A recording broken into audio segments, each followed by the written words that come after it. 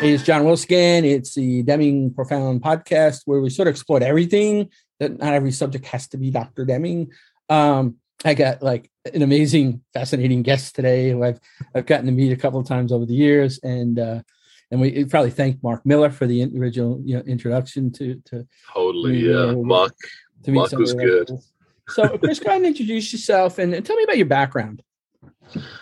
So Chris Roberts, you can probably find me scattered all over bits of the internet. Let's face it, I'm not the hardest one to find these days anymore. Background, oh gosh, let's see, hacker, and then military, and then hacker, and now, a little bit of everything, virtual CISO-y stuff, consulting, the Hillbilly Hit Squad, all sorts. Whiskies, watches, and work, I think it kind of boils down to it's like the wibbly wobbly web, but we've got the 3 W's doing other things these days.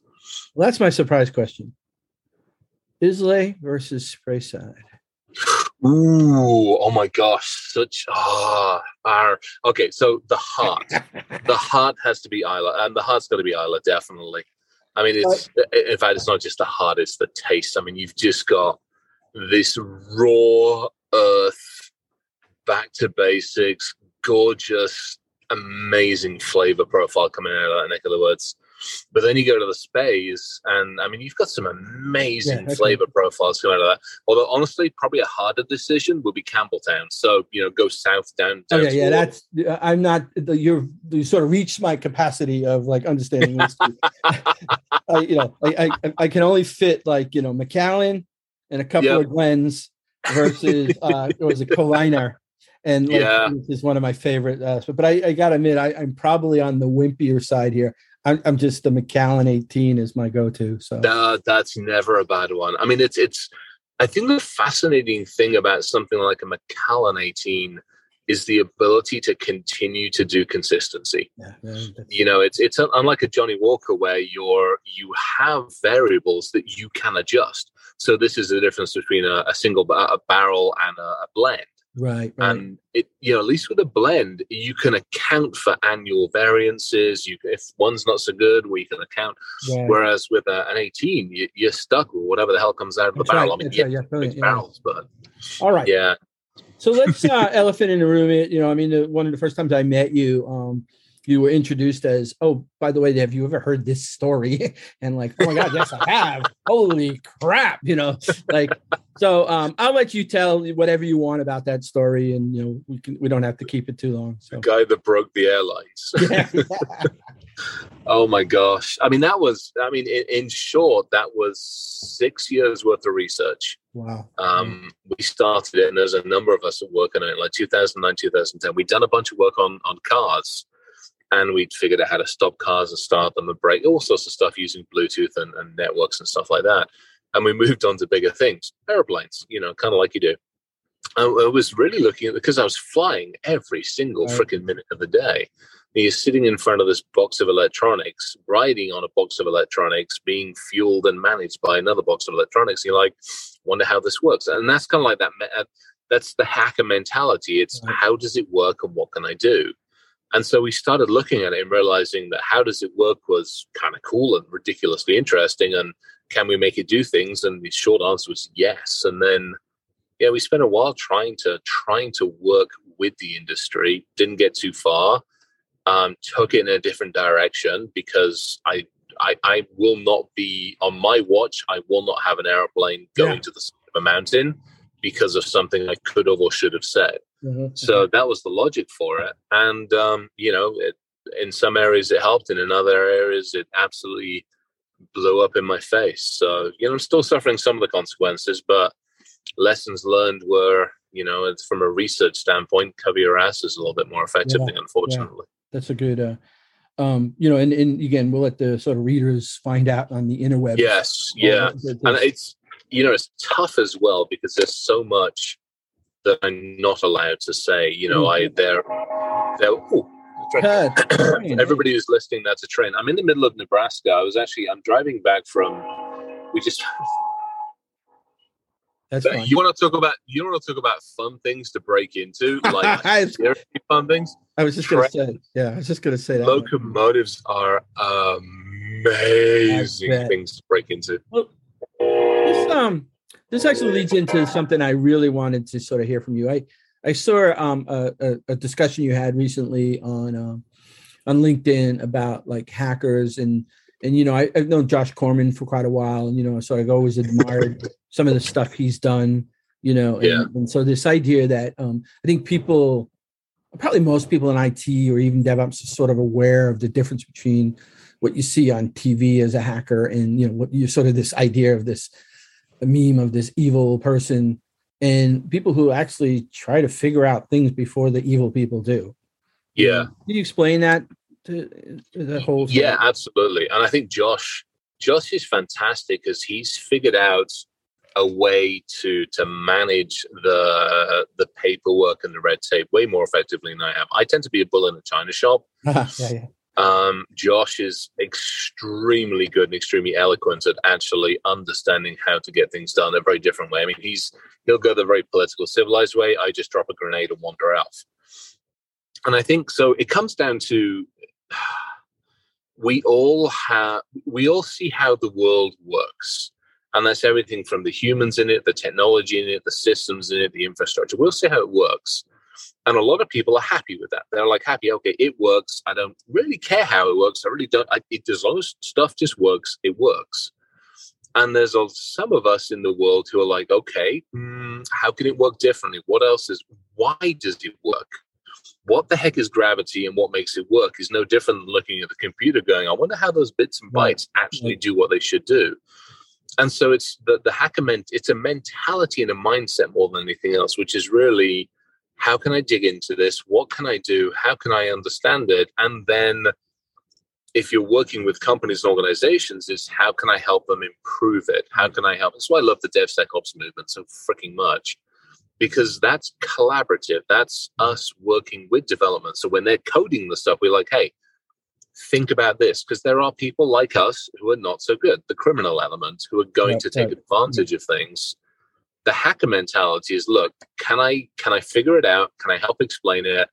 And can I make it better? Can I make it more effective, more efficient, or can I help people understand it? So it's at the end of the day, for good or for bad, the last words that anybody on this planet will ever hear, if we ever find that big red button that shuts off the universe, will be, I wonder. Yeah. And there'll be a hacker sitting there going, hey, wonder what this does. Yeah, that's right. When that button exists, right? Somebody, I mean, I think the point you make, I mean, I go from like, these people are great people who are, saving lives, to the reality is, and not to discount any of like the sort of great things you do and other people like Josh do, that is part of it. But at the end of the day, you fly planes, right? And like, and you have the ability to figure out those, or the mentality. And so if you're going to fly planes this much, like, I want to figure this out before somebody else does.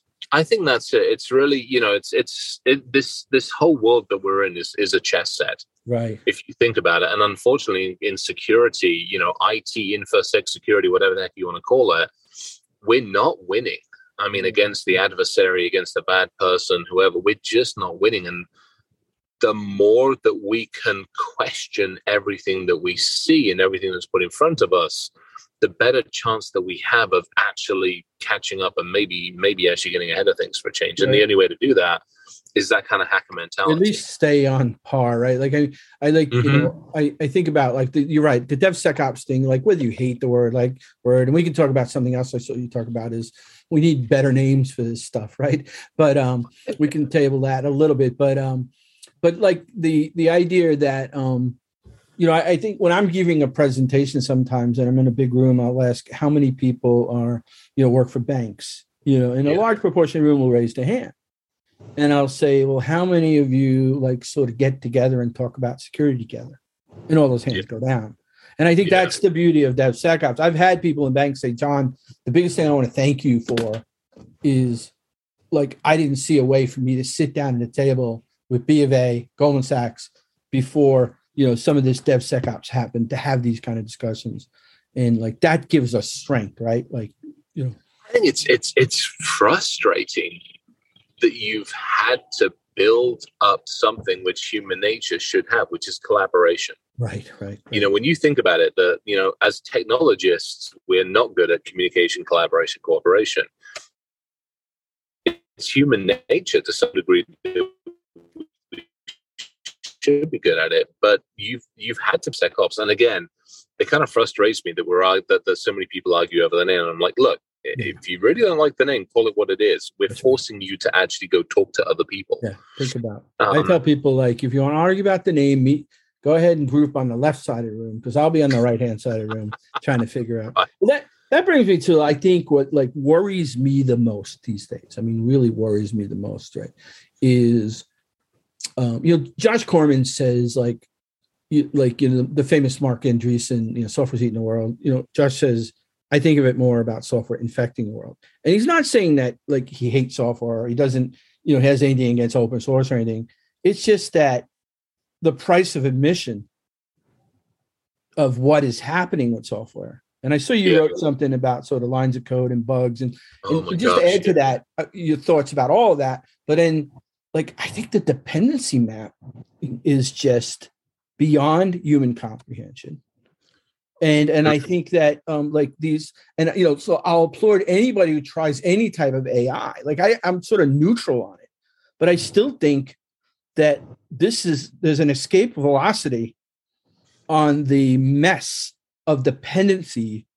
That's probably worries me, and we see it all the time. The large J4. I mean, we can go down the list of how we get hammered. Anyway, I'll shut up. I want to hear your thoughts. No, you totally kind of lockstep with you in that one. I think we forget to some degree how much we do. I mean, I'm sitting off to the side of the road. The train just went by. Well, that's all run by. So now, yes, okay, it's valves and electricity and stuff, but I issue one command, the entire thing comes to a grinding halt, and there's nothing you're going to do about it. I look at the lights here; they're all managed and controlled by systems. The electricity pylon over here is going to be managed by, an industrial control system. The buildings here, we as technologists literally now hold the keys to the kingdom, for good or for bad. And we've had that for a long time, Industrial Revolution, blah, blah, blah, blah. But you go forward now.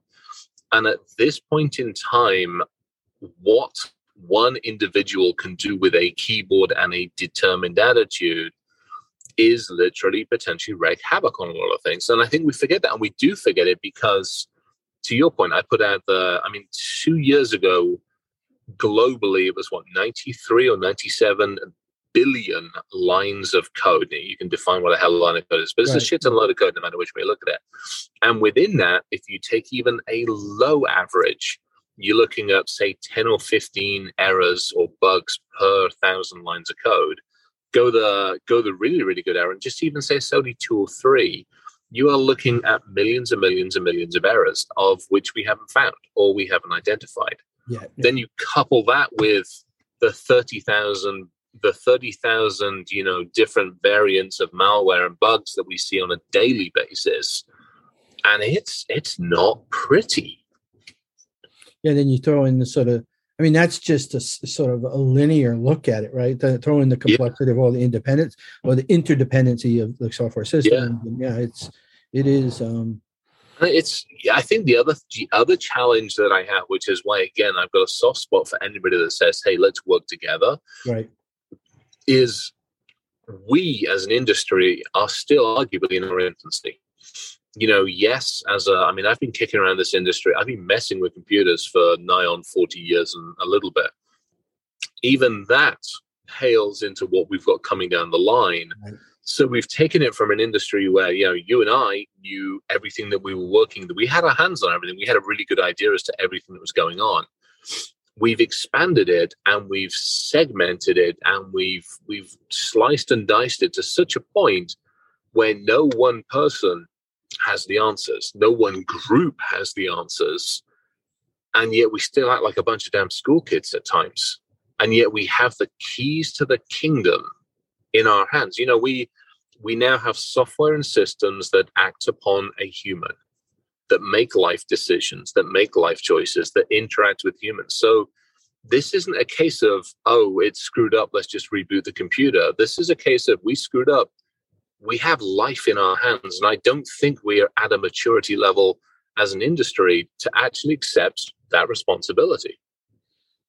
Yeah, no, it's scary. I mean, I don't, like, every once in a while I'll sit in on a BOF, to some of these financial think tanks that I get invited to, and there'll be a couple of autonomous vehicle people, and I'll just sort of get to listen in, and you hear these like, ridiculously crazy stories about sort of learning algorithms. I've heard one story, it was just fascinating that, after this car had been prototyped and all, they found that there was sort of a significant deviance in the car making left turns versus right turns. Yeah.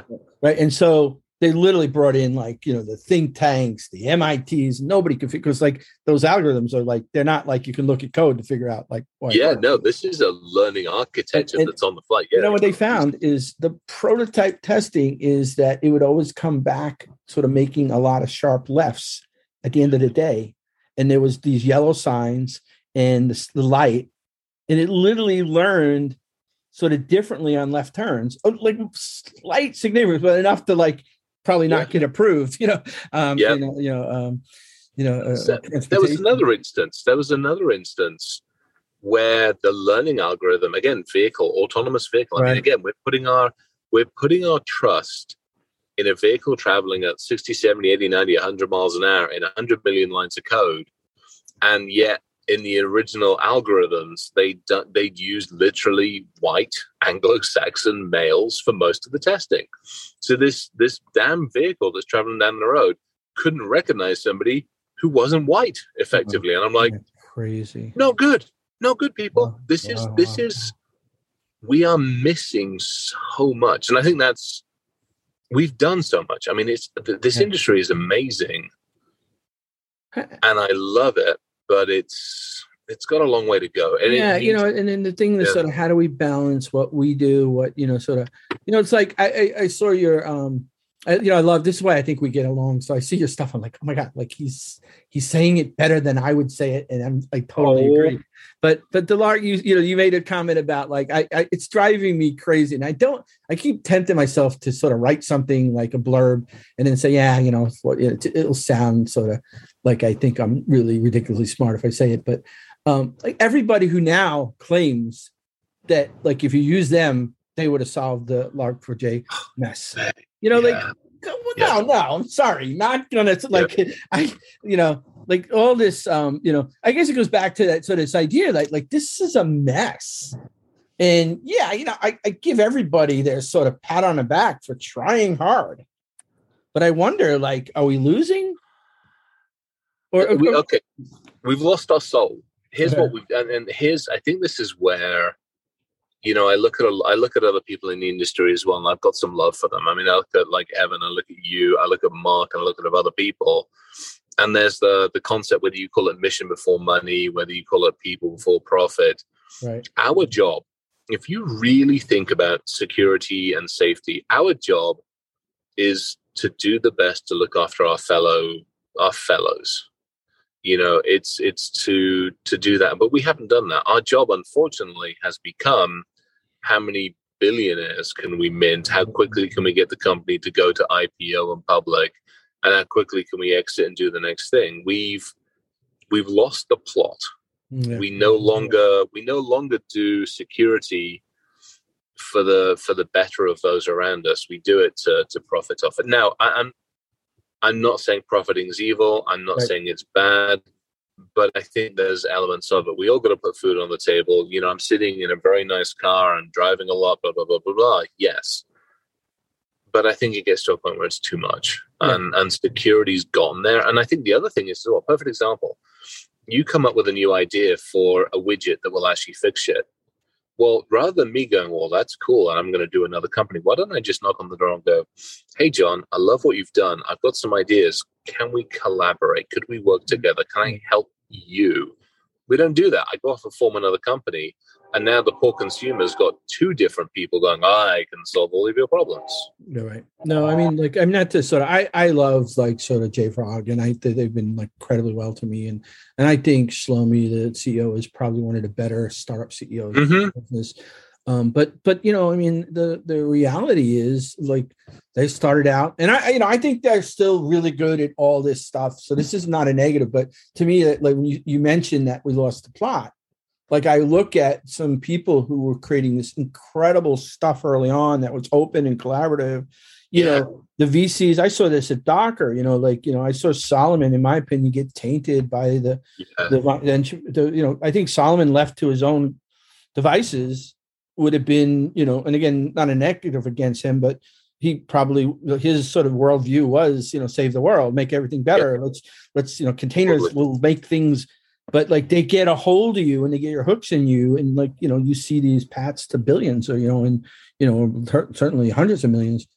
And it just changes the plot, as you said, you know, like, you know, when you IPO as a security company, it's different when you're sort of trying to get a bunch of people in a room to try to help figure out a hard problem. And I think that's it. You know, it's where no longer are we going out there. I mean, this is, you know, again, I'm sitting in the middle of Nebraska.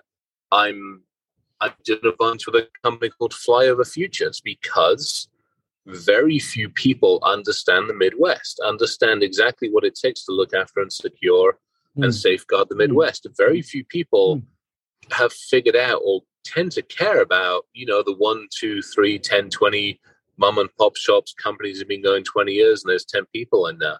They're getting their asses handed to them on a daily basis by attackers who are just easily. Wow. I just came out of doing an assessment and an amazing company, loved helping them. But they're nice. They're too nice. They don't have the cynical streak that we have. So I walk in, I'm like, hey, I'm Chris, and blah, blah, blah. 5 minutes later, I'm in the damn data center. Half an hour later, I've owned absolutely everything. Wow. Yeah.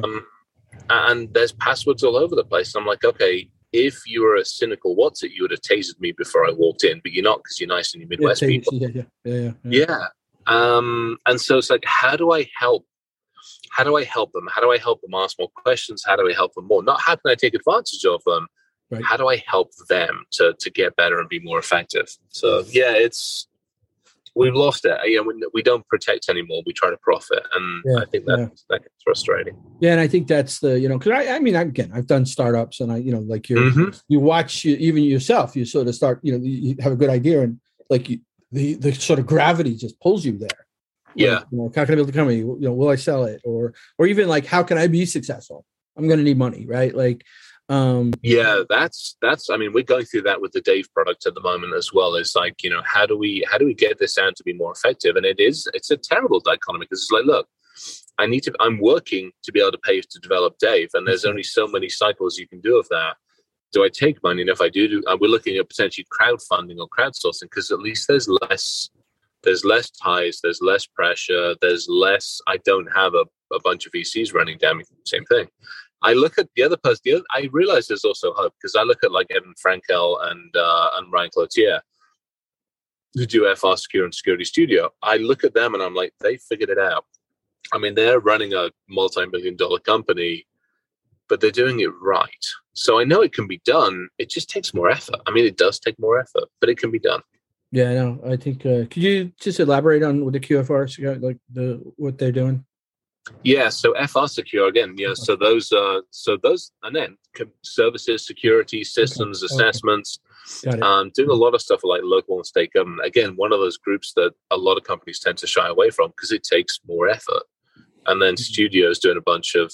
They're actually doing some really cool stuff on how to talk about security in a way that everybody understands, metrics and all the good stuff. Well, isn't that part of the problem that people just don't want to know, right? Like, I mean, like I was on a call with some company that does software for the oil industry. And I was trying to sort of have a conversation about dependencies and just understanding your sort of software supply chain a little bit better, you know, but just like, he's like, why do I need to know that? Like, I just sell software to, like, I'm sitting there going to like, okay, probably should just stop wasting my oxygen. But like, I'm thinking to myself, like, dude, there's such a, like, you know, you like, well, first question is there any open source in your technology? Well, the answer we know would be yes, right? And then like, do you understand the liabilities that if somebody dies? And like, but they were so adamant, like, I don't need, you know, like, I don't know why I would need this.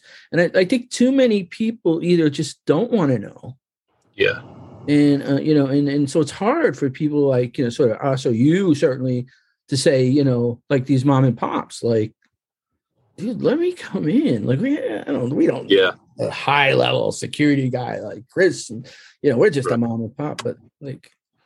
I think everybody needs, that's where I've got a little bit of love for some of the fractal stuff, like I do the virtual CISO stuff. It's like, hey, you don't need a whole me. Number one, we're bloody expensive. Right. Number two, it's just the guiding. It's like, how do we synthesize the knowledge that a lot of us have in such a way that it could effectively help more people? Because there's only one of you, there's only one of me, and there's only so many people we can talk to. Right. It's how do we do that more effectively? And I don't want to, you want to do it not just so it's effective. Back to the mom and pop shop. It's like, how do I do it so it's cost effective? How do I do it so they'll actually learn something from it? Or, there's the other alternative, which is, you throw a crystal ball 5, 10, 15 years in the future. There is a part of me, I hate to say it, I don't like humans that much. It's terrible. I just don't. Yeah. Again, coming out of the military, some of the crazy shit I had to deal with did not give me a taste for liking many humans. And we're terrible to the planet. We're terrible to each other. We're terrible to ourselves. At some point in time, there is a part of me that wants to make the argument, well, just let the machines take over. How bad can it be? Yeah. No, I think about that myself, too, as I get older and I'm more cynic, and I think about it. Then I just go back to, we love the people we love, and then we just have to deal with the people we don't. And you're right. Like, I often tell my wife, those like, I think I like humans, but then that excluding the humans that I have passion for. But you had told me a story once. I was just thinking about this that I loved it. Like that you go into a company, you sort of alluded to this early, and you'd sort of almost peer on a security thing. So you'd have these people doing work, and meanwhile you'd be like 3 steps ahead of them, like creating these disruptions, and just sort of watch the flow. I just thought that was an incredible learning opportunity, something like that. Yeah, I have a ton of fun doing that because for whatever reason, the brain is wired in such a way that I enjoy doing that. We just did it here, doing some assessment stuff. But then I'm fortunate I get to wander in and out of some interesting think tanks where we're doing one now. I do a bunch of work every now and again with some folks in the special forces teams, and I hate the fact that we keep putting humans in harm's way. Mm-hmm. It's like, how do we become more effective at it? How do we do it easier? How do we do simple and faster? How do we go, oops, you didn't get everything, we have to send you back in again? Because that's just never fun for anybody. So I started coming up with a bunch of tech solutions, again, using the human body. And we started to come up with ideas about how do we store data inside the human? How do we move data? How do we use the human body almost as an antenna, should we say, for pulling data and moving data? So doing a bunch of fun stuff on that realm.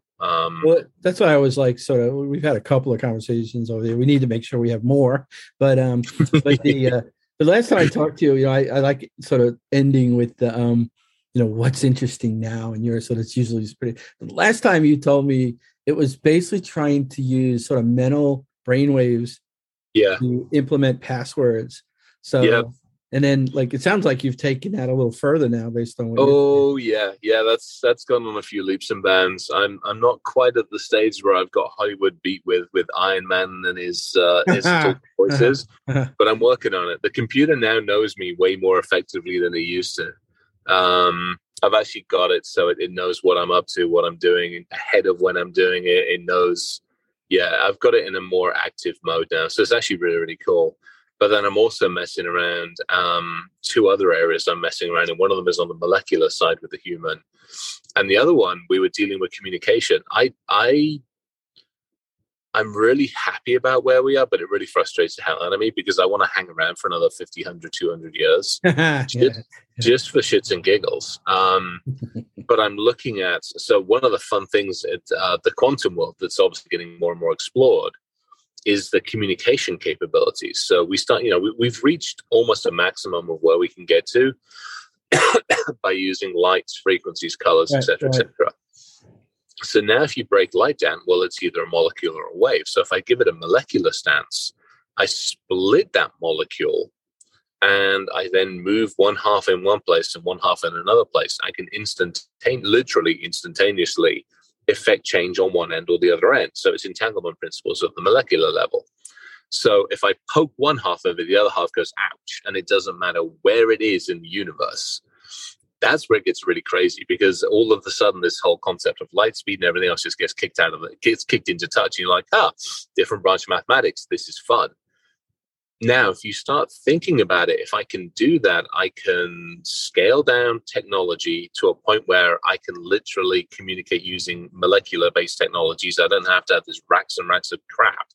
Secondly, I've got much more effective, much more efficient, much more secure, much easier, and all these things, much more robust methods of communication. So doing some fun stuff on that. And it's just fascinating. And it's one of those things where I'm like, how the hell do I keep doing this for as long as I humanly possibly can? I don't know how long this gray matter is. Yeah, that's right.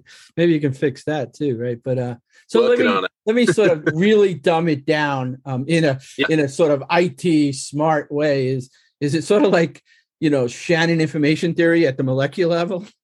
Yeah, pretty much. Yeah, it's freaking awesome. That's awesome. Yeah.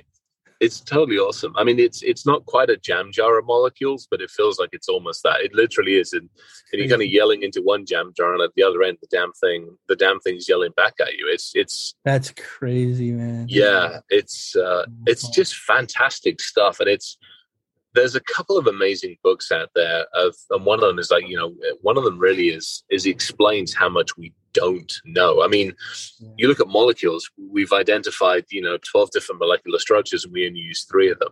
We have no freaking clue what the other 9 are meant. They're like, well, we know where they're there. Like dark matter. Yeah, it's kind of there. And there's more shit out there than there is on dark. We just don't know what the hell to do with it yet. Yeah, and I love that. Like proteins, right? Like I read, the difference between sort of the DNA and proteins. But so I got a question that may annoy you, but and I'm sure everybody asks you this question, and so forgive me up front. What's your thoughts about quantum? Oh, I knew that was going to get so much cool stuff. So much cool stuff. There's been a breakthrough recently in the last month that's actually made it more relevant. So one of the biggest problems with a quantum computing is basically error correction, for want of a better way of looking at it. So if ones, twos, and fours, not too bad. You start scaling this stupid thing. Yeah. Your error correction just goes through. Yeah, I'd heard on one of those BOFs that I was listening that sort of explained to me was like, it's like going back 50 years and where they have the wire, like when the transaction is done, you'd have to have a sort of timed wire. Like that's where we are today in quantum. Yeah, I mean it's about one step away from like Bletchley Park and the Enigma and that side of it. Yeah. It really isn't too far from that in some ways. But the difference we have now, and this is where it gets really interesting with technology loops, because if you think about it, you go back to Turing, and you go back to that time frame. The time it took to get from that to like the diodes to everything else was crazy. I mean, a crazy amount of time. Well, then we came around to the microchips and we shortened that tech loop down considerably. Mm-hmm. Well, now at the quantum leveling, we've shortened it crazy, because we first off were like, hey, we can use these 2 and do this, and then you put 2 up and you put 4 and like, shit, we got too much error correction. Right. Rapidly, like within 12 to 18 months, we figured out a shit ton load of the error correction methodologies. So that cycle for how quickly we're evolving the tech is shortening down ridiculously. Let me rephrase this. I am ridiculously happy with the technology and where I see it going. I'm ridiculously amazed at just some fundamental principles of what we're about to put mathematics through and security computing. But the first person in marketing that tells me they've got quantum security, you're going to punch in the nose. Oh my God. I'm going to punch in the nose. I'm going to take outside. I'm going to strap down onto the grass, and I'm going to taser them until I'm happy, which is going to be several cartridges.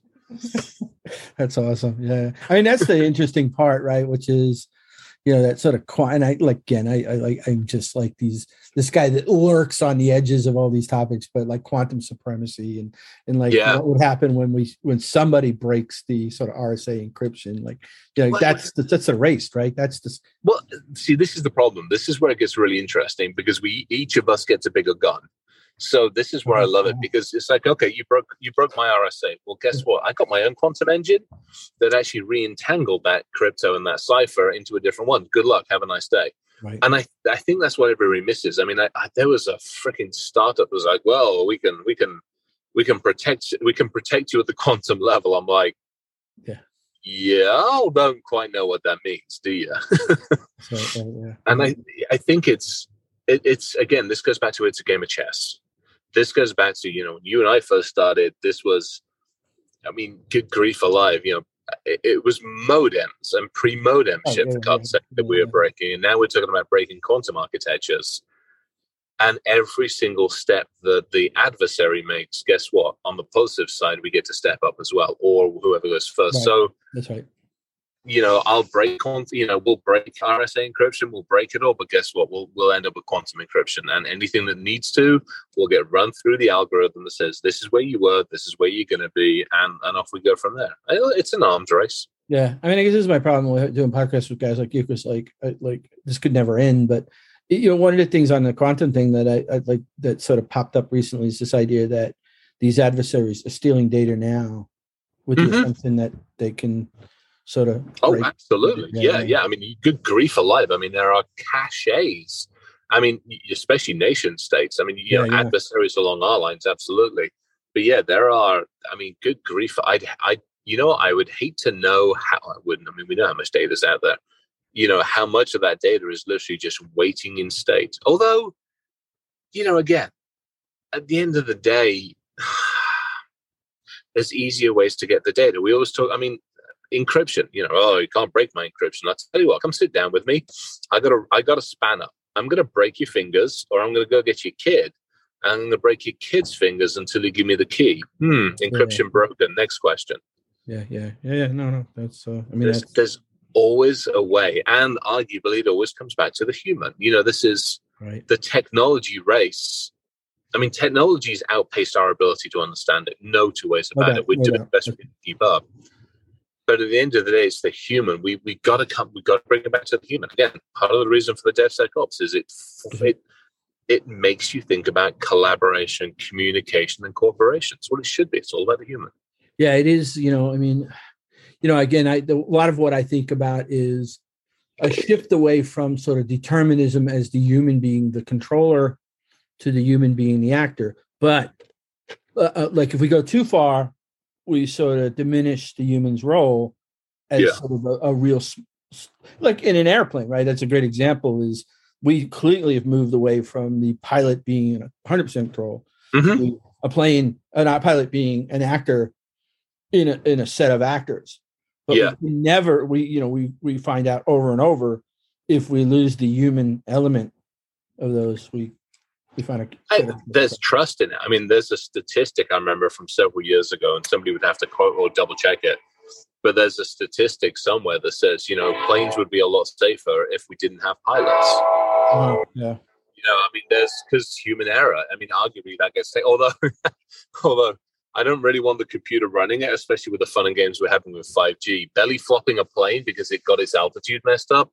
Probably something you want to be in the middle of. But yeah, it's this is, again, it's an argument for the humans. If you take the human out of the equation, do you end up with a better architecture or not? That's going to be an interesting question that we are going to have to really seriously debate. Yeah, no, I just wrote about the Sully thing, right? That's a great right? Like if that was all computer run, it probably would have tried to go to Teterboro and it would have crashed. Yeah, right? It would have been a mess. Absolutely. Yeah, so because there was no, anyway, we could spend. No, you're right. We run it. I mean, the vehicle. I mean, you've got the classic dichotomy of the vehicle, and if you look at that computer, who's that? Where's the loyalty? Is the loyalty for the person that's inside that passenger cell, or is the loyalty for the person on the street when that computer's going to make a decision as to who dies? That's right. Because at that point, what is the right decision? I don't know. And at what point do we put the computer on trial? That's right.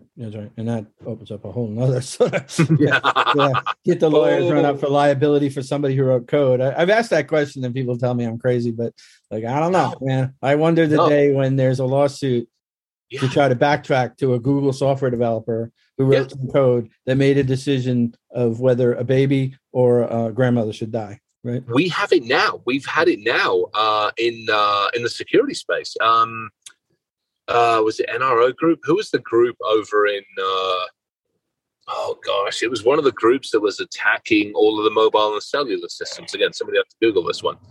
They went after the individuals. And I'm like, and they went after the exploiters and the individuals. We see it in the research community. You know, if I go knock on your door and go, I found a problem with your system, half the time I'm going to be met with lawyers. I won't be met with a welcome mat going, hey, thank you. I'll be met with a lawyer. You know that firsthand, right? Our first point of discussion. Exactly. But I think you're right. I don't see it being very, very long. I mean, you look at insulin pumps, you look at the voting system, you look at any railroad crossing, any of those things where human life is at risk.